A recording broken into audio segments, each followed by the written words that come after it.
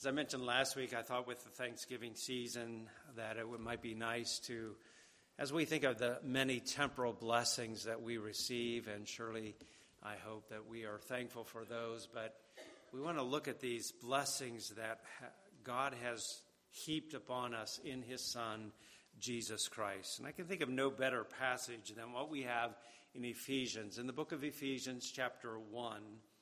And here is the Apostle Paul, as he's writing from prison, writing to believers in Ephesus and probably others in that particular area. It was probably a circular letter that went from church to church.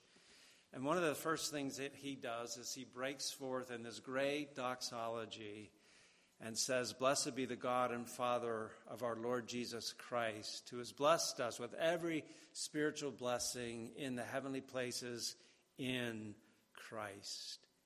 As a result of this union that we have with Christ, there is given to us Paul says, every spiritual blessing. And this comes as a result of union with him. And these blessings are of a spiritual and a heavenly nature. They come down to us from God.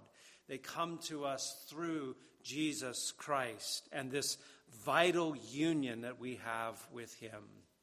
This vital union is spoken of by Jesus himself.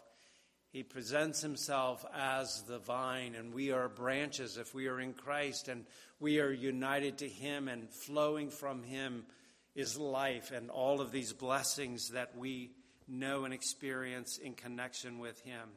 And what a wonderful truth to be in Christ. These blessings are in Christ.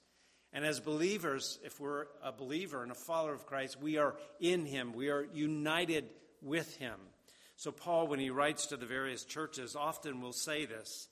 In Philippians, he says, Paul and Timothy, bondservants of Jesus Christ, to all the saints in Christ Jesus who are in Philippi. Same thing in Colossians. To the saints and the faithful brethren in Christ who are in Colossae. And he could say the same of us. If he were writing us a letter, and in a sense he has, to all those who are at Bible Chapel who are in Christ. What a wonderful, wonderful truth that we are united to him. We are in Jesus Christ. And there is this bond, this vital union that we have with him. And so we find things in the scriptures such as this, that we have, in a sense, we are piggybacked on Jesus, and we're united to him. So Paul says that we have been crucified with him. We have died with him. We have been buried with him. We have been raised up to walk in newness of life in him. And amazingly, in chapter 2 of Ephesians, that we are seated together with him in the heavenly places. That's an amazing statement. Colossians 3:3, that our life is hidden with Christ in God.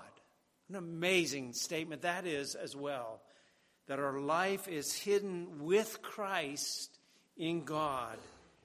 And then when Christ comes, when his glory will be manifested, we will be manifested with him in glory.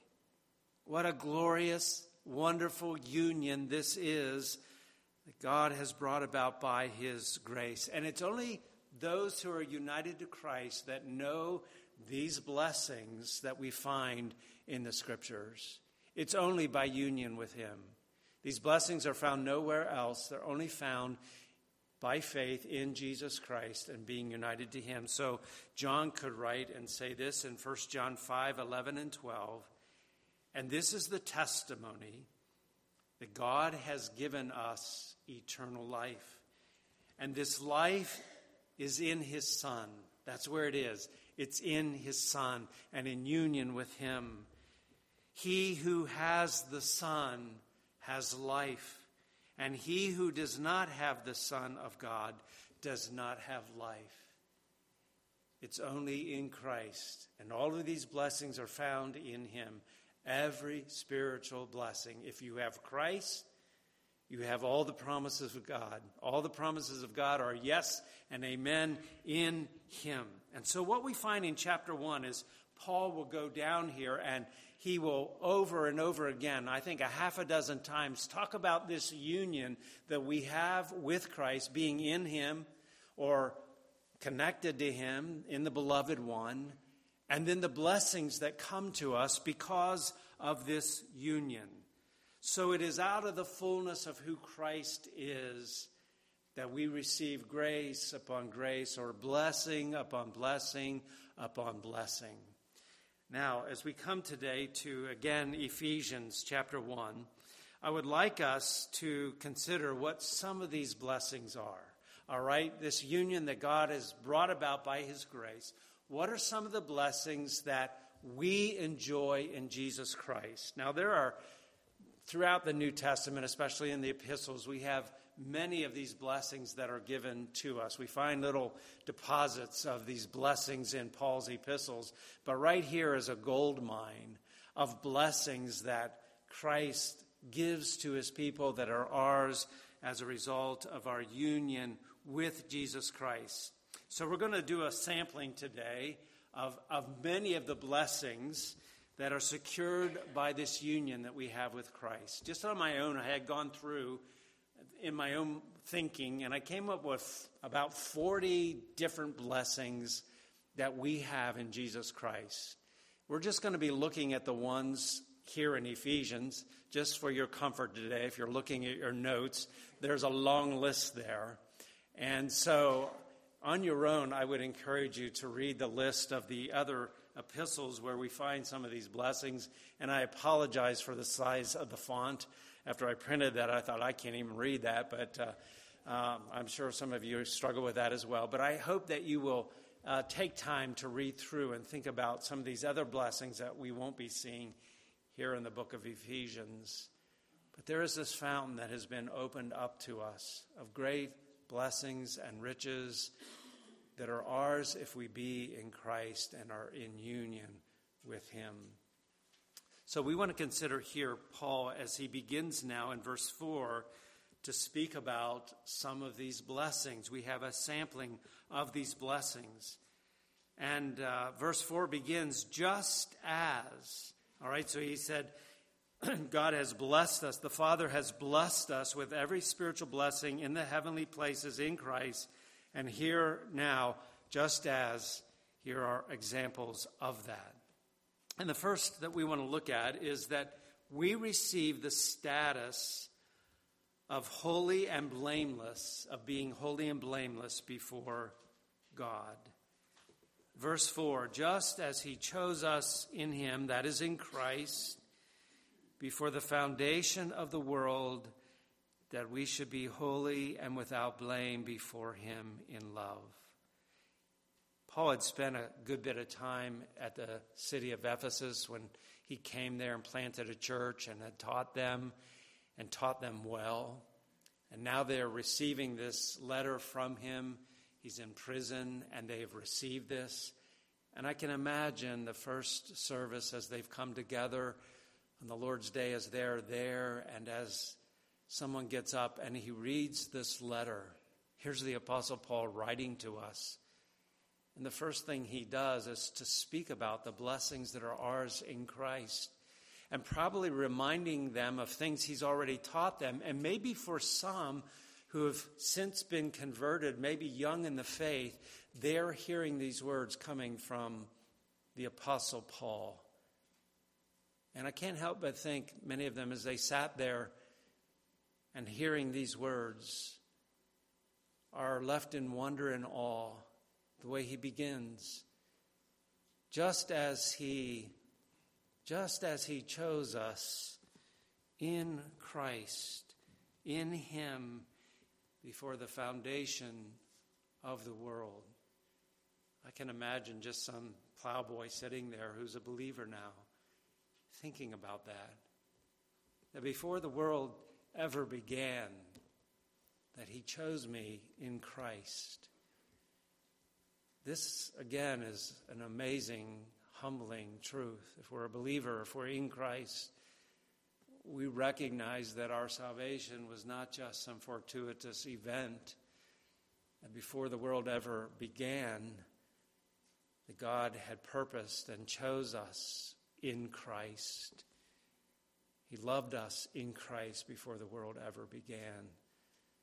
That is one of the most humbling truths in all the Word of God. Why am I a Christian today? It's because God purposed it. God planned this from before the world ever began. And there is a sense in which, as believers, we can say that we have been loved with an everlasting love. God didn't begin to love me when I became a follower of Christ. God loved me before the world ever began. And that is hard for us to understand and comprehend. And in many ways it is a mystery. But for Paul, it is a cause for worship and blessing the triune God who has done this, that he chose us and he's revealed this to us. And I can't help but imagine that the believers, as they heard this, again, were overwhelmed to think about this. But notice he goes on and he says he chose us in him, and for what purpose? He chose us that we should be holy and blameless before him. To be without blame, to be holy. The idea of being holy is one that is set apart from that which is common, set apart from that which is sinful and immoral, and to be set apart and to be holy, set apart unto God, to be blameless before him. And we note here, this is not what we were as fallen sons of Adam. We were not holy.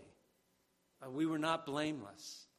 In fact, Paul, we've looked at it often in Romans 3, says, there is none righteous, no, not one.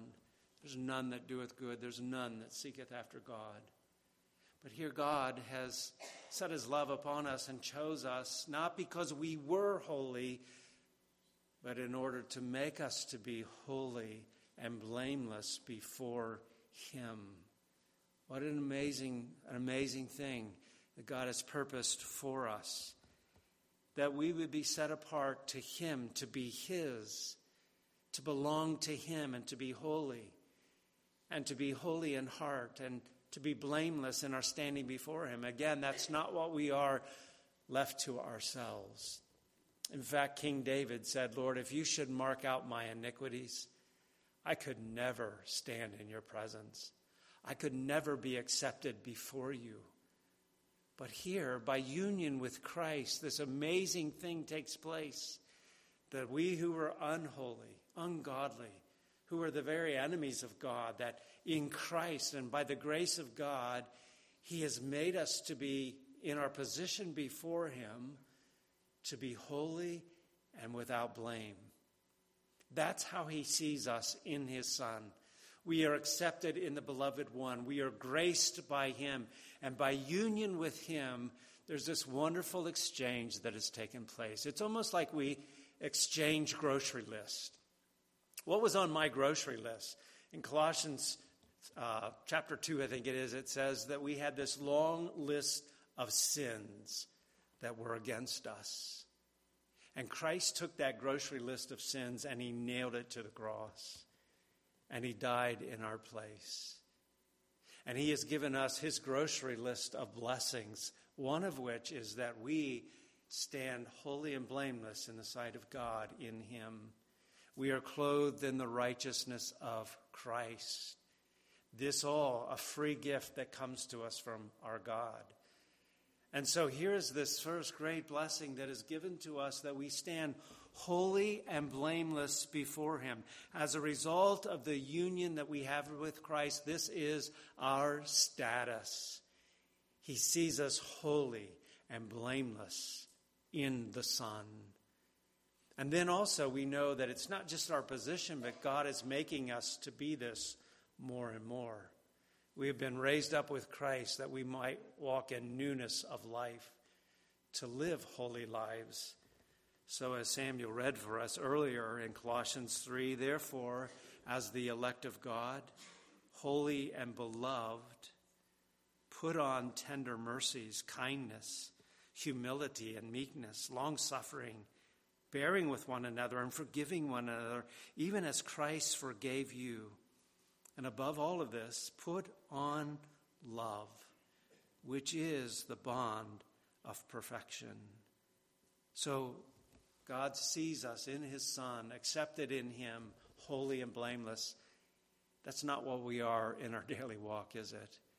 But he is at work to make us to be more and more holy. We call this progressive sanctification, becoming more and more like Jesus Christ day by day. This is another thing that we have by union with Christ. God has begun this work in us. He's united us to Christ.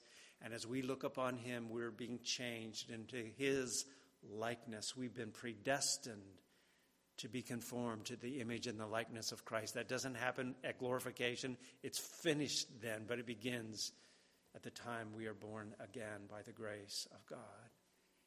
Thanks be to God that we have, by union with Christ, a new status, a new life that has been given to us.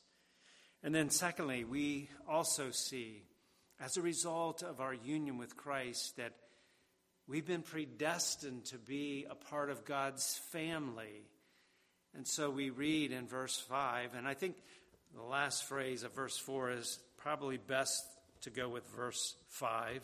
In love, having predestined us to adoption as sons by Jesus Christ to himself, according to the good pleasure of his will, to the praise of the glory of his grace, by which he made us accepted in the beloved. Another thing that happens as a result of our being united with Christ, one of the blessings that we have, is to be a part of his family, to be adopted into the family of God. It would have been wonderful enough that God would save us and make us to stand accepted before him. And it'd be wonderful if he just made us to be a doorkeeper in the house of the Lord. That would have been great. But he's done more than that. He's adopted us. He's received us into his family to be his children, to have him as our Father. In Galatians, Paul tells us that we have the Spirit of God who is within us and enables us to cry out, Abba, Father. He is my Father. That's the way Jesus taught us to pray, wasn't it? Our Father, who art in heaven. And this idea of being the children of God, being adopted, is a wonderful blessing, because that's not what we were by birth.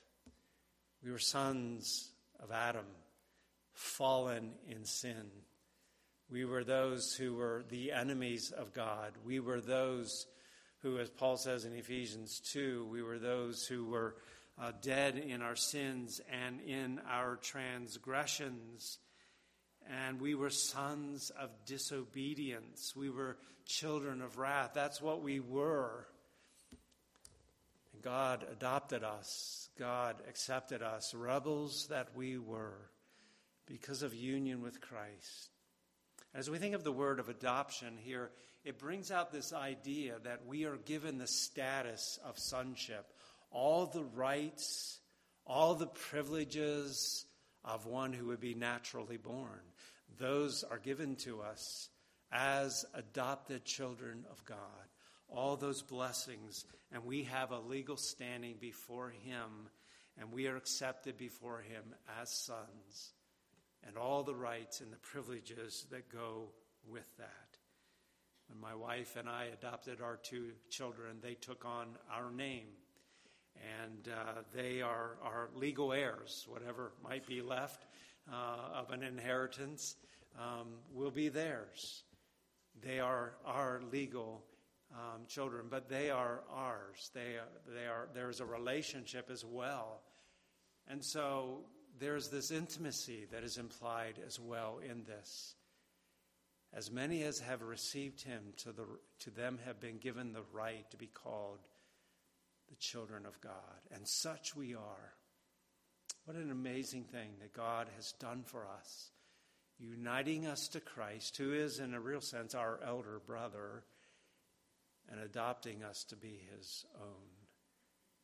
It's no wonder that John the Apostle, as he writes his first epistle, would say this: "Behold, what manner of love is this that has been manifested to us, that we should be called the sons of God." What an amazing thing. Behold the love of God. And again, Paul says this is something that was predetermined by God before the world ever began. He chose us in Christ. He predestined that we would be adopted, that we would be his children. And then thirdly, we also see that we receive redemption and forgiveness for all our sins. This has already been implied as we stand holy and blameless before him. And this is why we can. It's because that in Jesus Christ we have redemption through his blood. Verse 7, in him, here's the phrase again, by being joined to him, by being in him. What do we have? Another blessing. We have redemption through his blood, the forgiveness of sins, according to the riches of his grace, which he has lavished upon us, which he has made to abound toward us in all wisdom and prudence. Here is this word redemption that we've talked about in weeks past. Redemption is the payment of a price to bring about a release. Someone who is in slavery could be purchased. There was a price that was paid, and it brought about their freedom. The children of Israel, they were slaves in Egypt, and they were redeemed by the lamb that was slain and the blood that was put on their doors. So there was a payment that was made, and there is freedom that is gained.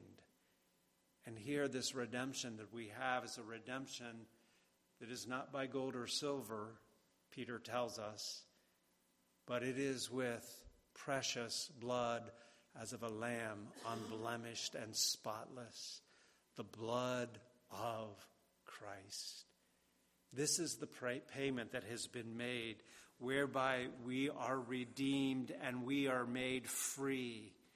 He has loved us and he has washed us from our sins in his own blood.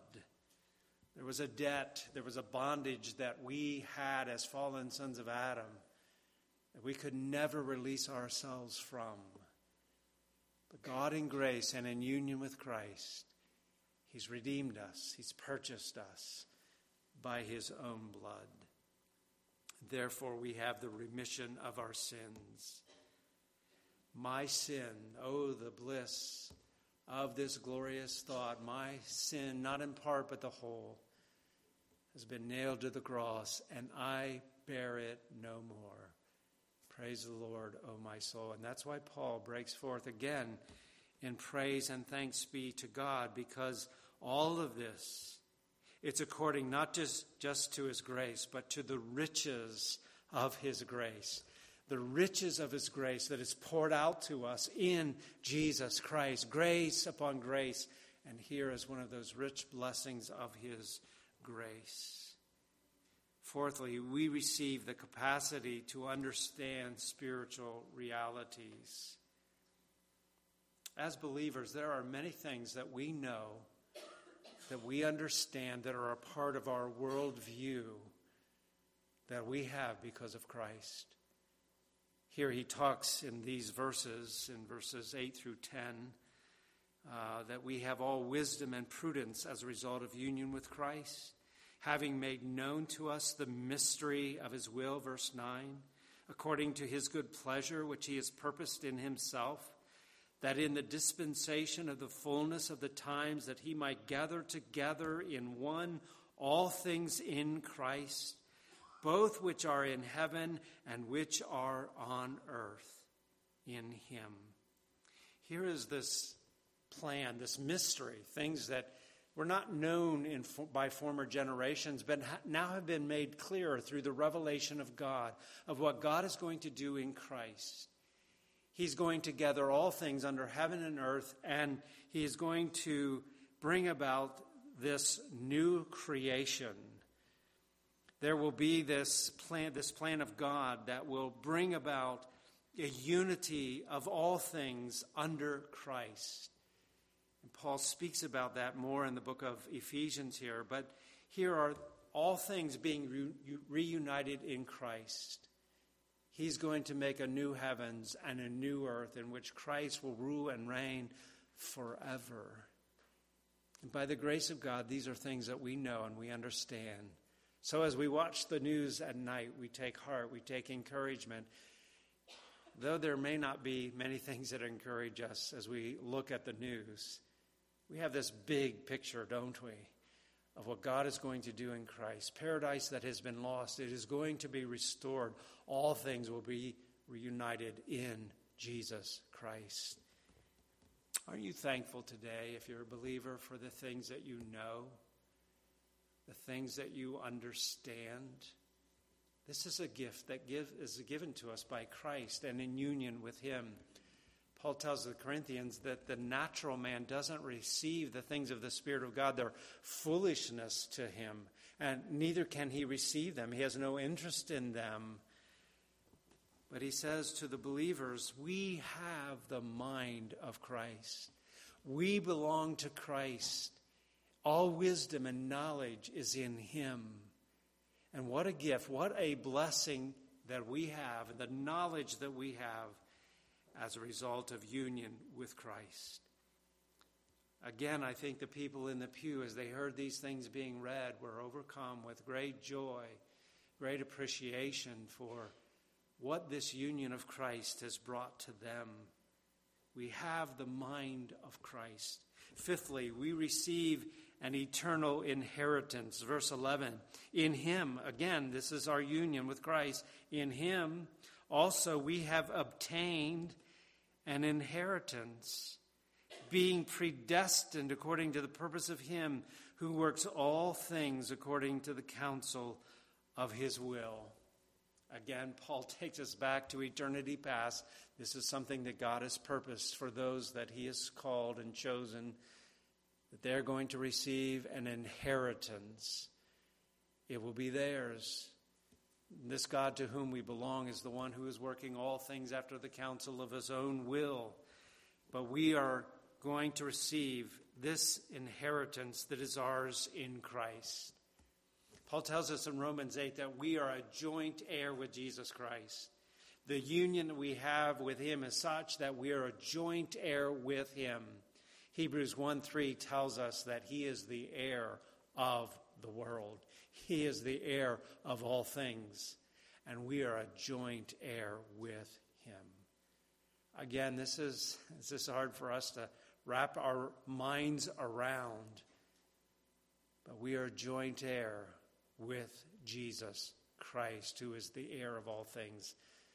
Sometimes we might think of people in this world, wouldn't it be great to be an heir of that person, to get that inheritance once that person passes? But if you're in Christ, you have the greatest inheritance that anyone could ever receive. And it's because of your union with Christ. Sixthly, we receive the sealing and the indwelling of the Holy Spirit. In verse 12, it goes on and says that we who were the first to trust in Christ, that we should be to the praise of his glory. In him, you also trusted after you heard the word of truth. Christians do come to faith in Christ, but this is the work of God. This is his plan being enacted, but we have come to trust in Jesus Christ. We're not saved apart from faith in Christ. But after you heard the word of the truth, the gospel of your salvation, in whom also, having believed, you were sealed with the Holy Spirit of promise. You were sealed. This is God's mark upon his own. Just like a cowboy or a rancher will brand his cattle with a specific brand, showing that it is mine, it belongs to me. God has given us his Holy Spirit, who has sealed us and shown us that we are his, and we are being sealed. We have been sealed until the day of redemption. This is God's property. No one's going to take it from him. It belongs to him. He is the owner. And so there is this sealing and and the indwelling ministry of the Holy Spirit that has been given to us. We also receive, as we move over to chapter 2, familiar verses to us, but just quickly, we receive a resurrection to spiritual life. We were those who were dead in sin and in transgressions. We were those who were the enemies of God. There was hostility in our hearts. We were those who lived and conducted ourselves in the lust of our flesh and the lust of our mind, and we were by nature children of wrath, just as the others. And then this wonderful verse, verse 4, but God, who is rich in mercy because of his great love with which he loved us, even when we were dead in trespasses. Notice this next phrase, he made us alive together with Christ. We were raised to new life, and we were united to him in whom all of these blessings are given. So here's this resurrection that we have received. We were dead in sin, but we've been made alive and united to Christ. We also read then in verse 10 that we are his workmanship. We are created in Christ Jesus. Here's that union again. We are created in Christ Jesus for good works, which God has prepared beforehand that we should walk in them. And again, Paul makes it very clear that this is all by grace, isn't it? For by grace we have been saved through faith, and that not of ourselves. It is a gift from God. It is a gift that is bestowed upon us in Christ. And so he speaks here of this great mercy and grace, and all of this to the glory of God, to the glory of his grace. We also receive, just quickly as we close this morning, we receive nearness and access to God. Paul goes on and talks about we who were Gentiles. We were aliens and strangers from the covenants of promise, having no hope, and we were without God in the world. But in verse 13, but now in Christ Jesus. Now in Christ Jesus. You who were once far off, you have been brought near by the blood of Christ. We have been brought near. We have been brought and we have access to God. Jesus himself said, I am the way and I am the truth and I am the life, and no one comes to the Father but by me. And by union with Christ, we have access to God. We have nearness to him. We who were far off have been brought near by the blood of Christ. And therefore, as Hebrews tells us, we can come boldly into his presence because of Christ. We have access. Paul goes on in chapter 4, verses 7 to 16, to speak about spiritual gifts that are ours in Christ. This Christ who is descended, who's come into this world and died, has now ascended above. And as he has ascended above, he gave gifts to men. Gifts so that we might serve and that we might serve his body. And these are gifts that are, again, won for us by our union with Christ. And then lastly, familiar passage, Ephesians 5, Paul talks about husbands, love your wives, even as Christ has loved the church and given himself for her. There is this union, again, that exists between Christ and his people. It's like a husband and a wife, a one-flesh relationship, the mystery of that. But that mystery that Paul speaks about is the mystery about Christ and his people. That God in his grace has so united us to Christ. He is our bridegroom. He has loved us. He's given himself for us. He cares for us. Even as a husband cares for his wife, or he should. He's loving her, and as he loves her, he's loving his body, himself. And so it is Christ to whom we are united, who is our bridegroom. And so these are just some of the blessings that Paul brings out here in Ephesians, concerning the Lord Jesus Christ and the union that we have with him. Again, I'll invite you to maybe this afternoon read through some of these other blessings that we find in the other New Testament epistles that speak about the wonderful blessings that come as a result of our union with Christ. I hope that we may be like the Ephesian believers as they receive that letter, that our hearts are overcome with gratitude as we think about the blessings that are ours in Jesus Christ, that we would respond in appropriate ways. If we have received such grace as this, ought we not with our life, with our whole being, worship and serve this God who has so loved us?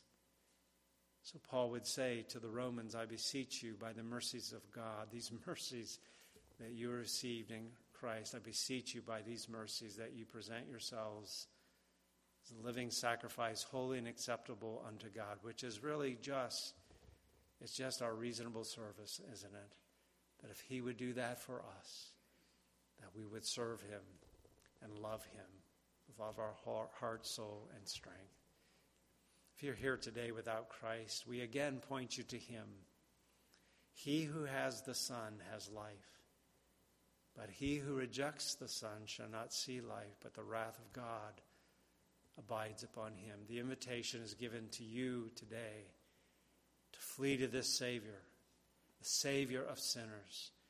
And it's through the preaching of the gospel that God draws sinners to Christ.